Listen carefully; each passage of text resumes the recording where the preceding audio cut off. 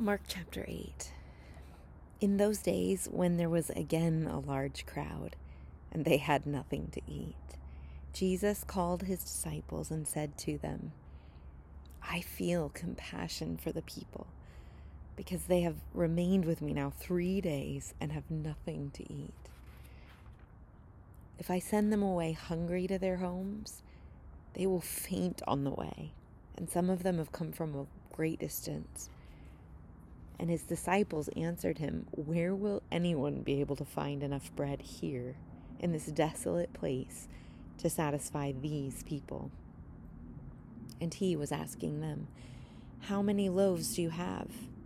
And they said, 7.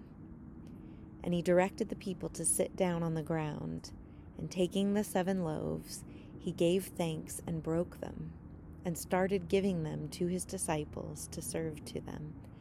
And they served them to the people. They also had a few small fish, and after he had blessed them, he ordered these to be served as well. And they ate and were satisfied.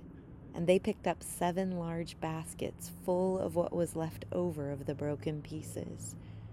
About 4,000 were there, and he sent them away. And immediately he entered the boat with his disciples and came to the district of Dalmanutha. The Pharisees came out and began to argue with him, asking from him a sign from heaven to test him.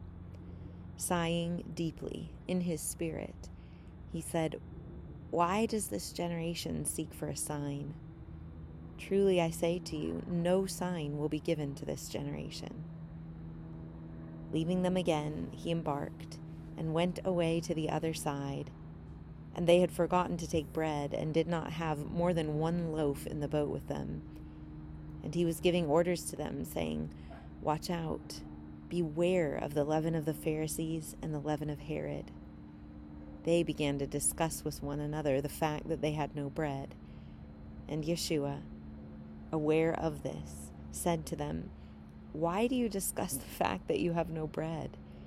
Do you not yet see or understand? Do you have a hardened heart? Having eyes, do you not see? And having ears, do you not hear? And do you not remember when I broke the 5 loaves for the 5,000? How many baskets full of broken pieces you picked up? They said to him, 12. When I broke the 7 for the 4,000, how many large baskets full of broken pieces did you pick up? And they said to him, 7. And he was saying to them, Do you not yet understand? And they came to Bethsaida, and they brought a blind man to Yeshua and implored him to touch him.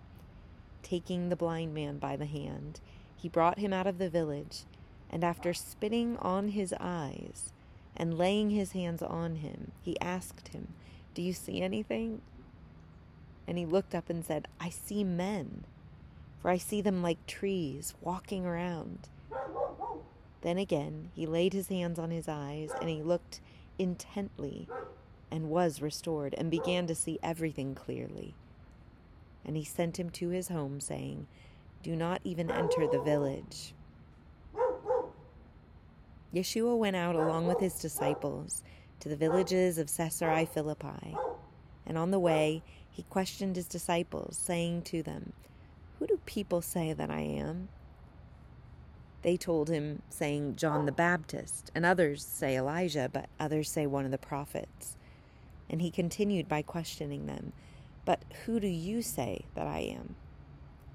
Peter answered and said to him, You are the Christ. And he warned him to tell no one about him. And he began to teach them that the Son of Man must suffer many things, and be rejected by the elders and the chief priests and the scribes, and be killed, and after 3 days rise again. And he was stating the matter plainly.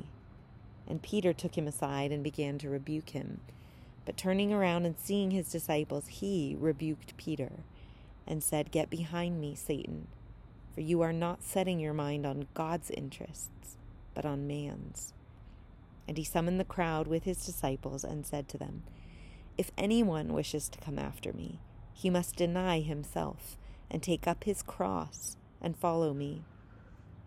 For whoever wishes to save his life will lose it, but whoever loses his life for my sake and the gospel's will save it. For what does it profit a man to gain the whole world and forfeit his soul? For what will a man give in exchange for his soul? For whoever is ashamed of me and my words in this adulterous and sinful generation, the Son of Man will also be ashamed of him when he comes in the glory of his Father with the holy angels.